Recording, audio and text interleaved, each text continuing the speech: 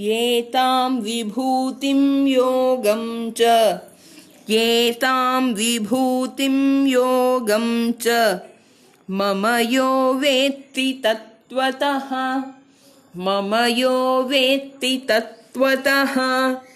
सोऽविकम्पेन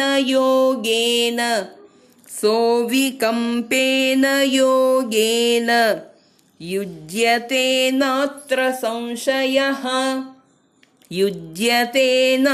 संशयः एतां विभूतिं योगं च मम यो वेत्ति तत्त्वतः सोऽविकम्पेन योगेन युज्यते नात्र संशयः।